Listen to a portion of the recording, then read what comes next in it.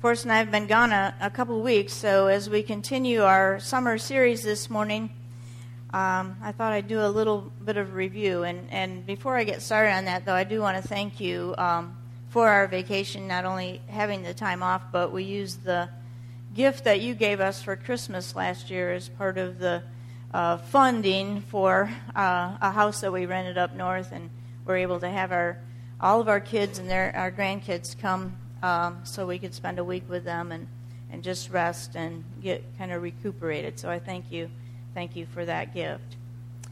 And so as we begin with a little review, we've been studying a passage of Scripture from Galatians 22 through 25 in this series. And in this passage of Scripture, the author of the letter of Galatians, the Apostle Paul, is giving us a list of the kind of outcomes that we can expect in our life when we have the Holy Spirit at work in us, transforming us to make us more like His Son, Jesus Christ. And the list is found in Galatians 5:22 and 23, where he writes, "But the fruit of the Spirit is love, joy, peace, patience, kindness, goodness, faithfulness, gentleness, and self-control."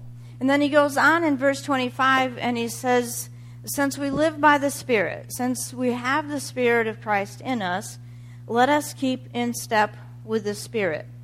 And that's been the focus of this series, learning how to keep in step with the Spirit's work in us. And as we do that, we'll see more and more of the fruit or the outcomes of having Christ alive in us, like Forrest is talking about with Woody there. To begin keeping in step with the Spirit, you need to start by believing that the Holy Spirit of God dwells in you and that He can lead you into the lifestyle that Paul is describing in Galatians 22 and 23, chapter 5. And the good news is that when we have the Spirit of Jesus working in us, helping us to develop these characteristics, our life is very different. That's a very different thing than just knowing that we should be patient and hoping to become more patient. It's different than trying harder to be more self-controlled or to be more kind. It's believing and anticipating that God's Spirit can lead us into these things as we yield ourselves to Him. When you're anticipating something, then you're more likely to cooperate with God's Spirit and recognize when He gives us these opportunities to develop these characteristics in our life. And today we're talking about the fruit of faithfulness.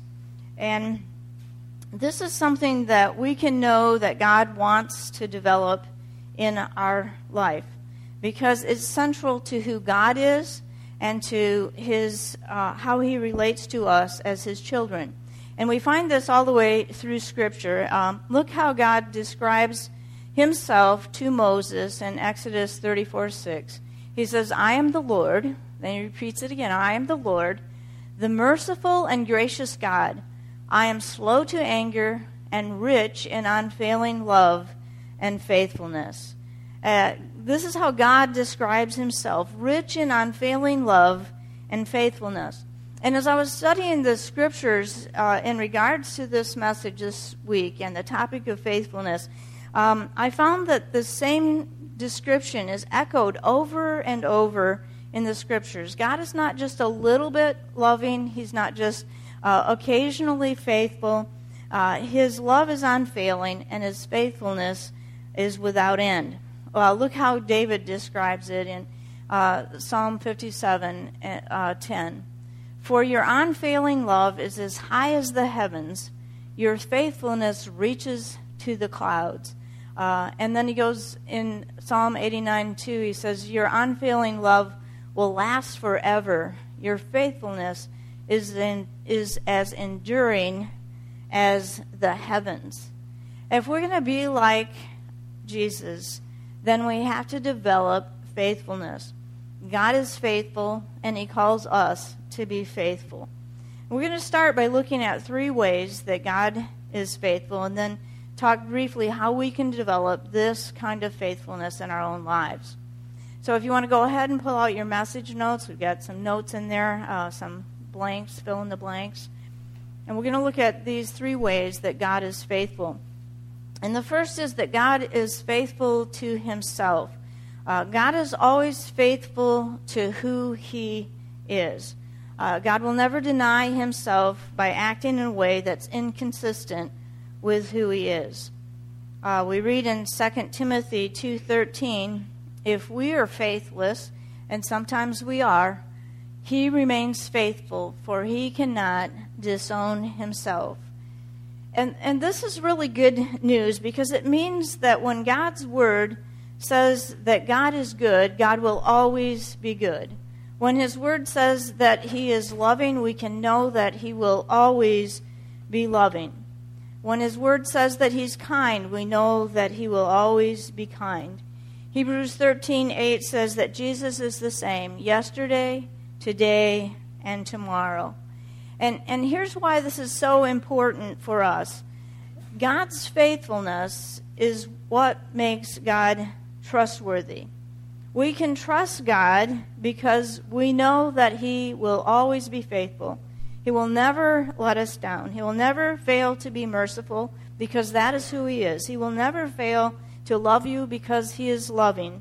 And I believe that this is one of the most needed outcomes of having the Holy Spirit at work in our lives as Christians. When God is forming you and transforming you, you become more and more a trustworthy person. Not self-controlled one day and then out of control the next day, but the kind of person that others can look to and know that the way that you respond to circumstances in your life will be consistent from one day to the next, and consistent with who you say you are as a follower of Jesus Christ. And you know, we've had these kids, Mega Sports Camp kids, and all of you have children and grandchildren, and this is something that kids need to see so badly. It's something that they can develop in their own lives as they watch it lived out in your life. They're learning about honesty and integrity and character from you as they watch the decisions that you make, and they see these outcomes of the kind of faithfulness of Jesus being lived out in you. And then the second way that God is faithful is God is faithful to his promises. God always keeps his word. And God's promises are central to the gospel message. In fact, we may not realize it, or we don't think about it often, but every time we open the Bible to the Old Testament or to the New Testament, we are opening a covenant. The Hebrew word for testament is covenant. And we all know what a covenant is, right? Your marriage covenant is a covenant is promises between two people or two groups of people that are made. And so the New Testament and the Old Testament are covenants that God has. So the Bible is all about the promises of God and his covenant with us to keep those promises. Look at 1 Corinthians 1:9. It says, God is faithful, reliable, trustworthy, and therefore ever true to his promise, and he can be depended on.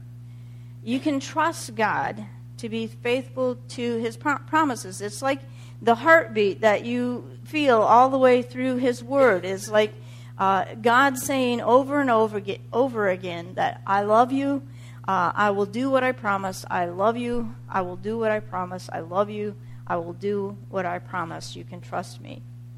And then the third way that God is faithful, he is faithful to his people. I think one of the most powerful metaphors that Jesus uses is the image of the Good Shepherd. And what that image is the image of faithfulness. The Good Shepherd doesn't run off or abandon his sheep. He faithfully watches over them. In John 10:11, we read, I am the Good Shepherd. The Good Shepherd lays down his life for the sheep. The hired hand, who is not the shepherd and does not own the sheep, sees the wolf coming and leaves the sheep and runs away, and the wolf snatches them and scatters them. The hired hand runs away because a hired hand does not care for the sheep. I am the good shepherd. I know my own, and my own know me, just as the Father knows me, and I know the Father, and I lay down my life for the sheep. Jesus showed the depth of his love and faithfulness when he died for us on the cross. That's what is represented in the communion elements today. God is faithful to himself, he's faithful to his promises, and he's faithful to his people. And I want to take just a few minutes and briefly look at 3 ways that we can develop God's kind of faithfulness in our lives. And the first is to practice being faithful in small things. All the way through the Scripture, we see God giving people opportunities to practice obedience and faithfulness. And he starts small, like little things, like only pick up manna on the weeks and not on Sunday. Little things that they can do to grow in their faithfulness and their obedience. And the pattern is to give them a small assignment to prepare them for a big assignment. For instance, King David, he was promoted to a king after he proved faithful in taking care of sheep, right? God knew that if he would risk his life to protect his sheep, that he would be faithful as a leader of his people. And the central truth in the message today that I hope you get from it is that faithfulness in small things prepares us to be faithful in all things. Faithfulness in small things prepares us, strengthens us, enables us to be faithful in all things. And this is a biblical principle that's found throughout Scripture, but Jesus says it right out in Luke 16:10. And this is our memory verse for this week, so let's read it together. Luke 16:10. If you are faithful in little things, you will be faithful in large things. Luke 16:10. Luke 16:10. And the rest of the verse goes on to say, but if you are dishonest in little things, you won't be honest with greater responsibilities. To develop faithfulness, practice being faithful in small things. God gives us opportunities to every day to practice faithfulness, to set aside a little bit of your day, to pray, to read his word. He gives us opportunities to keep our promises, to be faithful to our spouse, to do the right thing. There are opportunities all around us. And, we want the big assignment to the perfect marriage, leadership in a ministry, promotion at work. And God would say, be faithful where you are right now. Show yourself faithful in the small things, and you'll be faithful in all things. And then the second way that we can develop our faithfulness in our life is to prioritize our commitments. Often we fail to be faithful, to follow through on promises or to finish what we start because we don't prioritize our commitments. The Bible says to let your yes be yes and your no be no. And I would much rather have a no than a yes that turns into a no at the time when you were counting on somebody. But God will powerfully use people whose yes is a real yes when they faithfully follow up on what they say that they will do. And we saw that so wonderfully this week at Mega Sports Camp in all of our volunteers. I wish I could tell every story that I saw this week as God was using each of the people that gave of their time. But one of them was just kind of off the charts cute. So I'm going to do that one. But Leo, and he's not here today, so I'm going to talk about him when he's not here, but you can tell him. Okay. Leo was supposed to be our enforcer. He was the guy we were going to send kids to if, they were out of control or something, just kind of like, and because he's so good with kids, they wouldn't even know, they were being helped through some difficult times. But it ended up that we needed Leo to kind of watch over some of the really little kids that couldn't concentrate for the half hour or so that the sports were going on. So one day I was standing out here and I looked out and I saw something going on in the children's area. I've got a little video of it I'll share with you. Turn the sound up.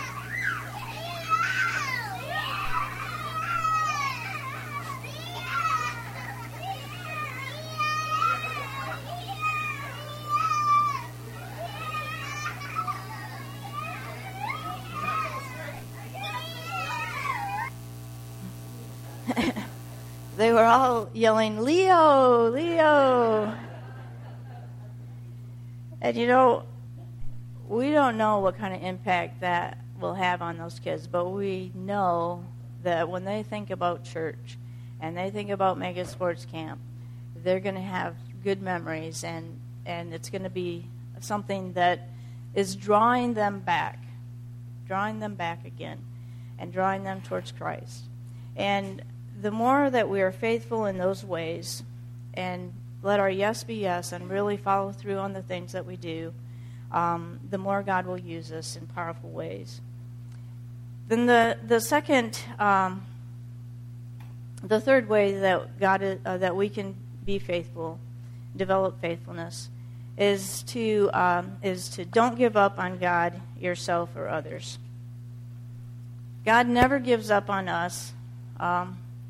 Philippians 1:6 says, "There has never been the slightest doubt in my mind," this is Paul speaking, "that the God who started this great work in you would keep at it and bring it to a flourishing finish," I like that, "on the day that Christ Jesus appears." God has begun a good work in you, and He will be faithful to complete it. He's not going to give up on you. He'll never leave you or forsake you. So don't give up on God. Don't give up on yourself. Don't give up on others. God's not finished with them either. And we're celebrating Holy Communion this morning, and we can talk about this as a celebration because these elements represent God's love and His faithfulness. The bread and the juice are signs, visual images that God gave us as reminders. They remind us that of the promise that He made us, that we have the assurance that He'll keep those promises. We're reminded that of His promise to forgive us of our sins. We don't have to wonder if we'll ever be acceptable to God or if God loves us. Jesus already paid the price for our sins so that we could have life and be forgiven. We're reminded of the promise that He gave us of new life, a life that never ends. Jesus gave His life, died for us on the cross so that we could live and have life in Him forever. And we're given the assurance that Jesus will be faithful to His promise to never leave us or forsake us because He sealed that covenant with His blood. And we're going to be doing a baptism. We have that joy and receiving some people into membership this morning. Before we move into the communion service, and if you'll just take a minute before we move to those things and pull out your connection card, there's some ways on the back of your card to respond today. The first is to memorize that verse from Luke 16:10. If we're faithful in the little things, we will be faithful in the big things. And then, number 2, I'm trusting God to be faithful in an area that I'm having to wait for His timing and outcome. We talk about God being faithful, and sometimes we think maybe He's forgotten to be. But His timing is perfect, and so we just have to trust that He's at work, and sometimes we need that reminder. So that's what this is this morning, to commit again to wait on God. And then number 3, I'm asking for the Holy Spirit's help in following through on a commitment or promise I made. Sometimes, we make those commitments, we say those vows, we make a promise, and then it takes courage, it takes strength to follow through on those. So, opportunity to say, yeah, I'm gonna stick with that. Okay.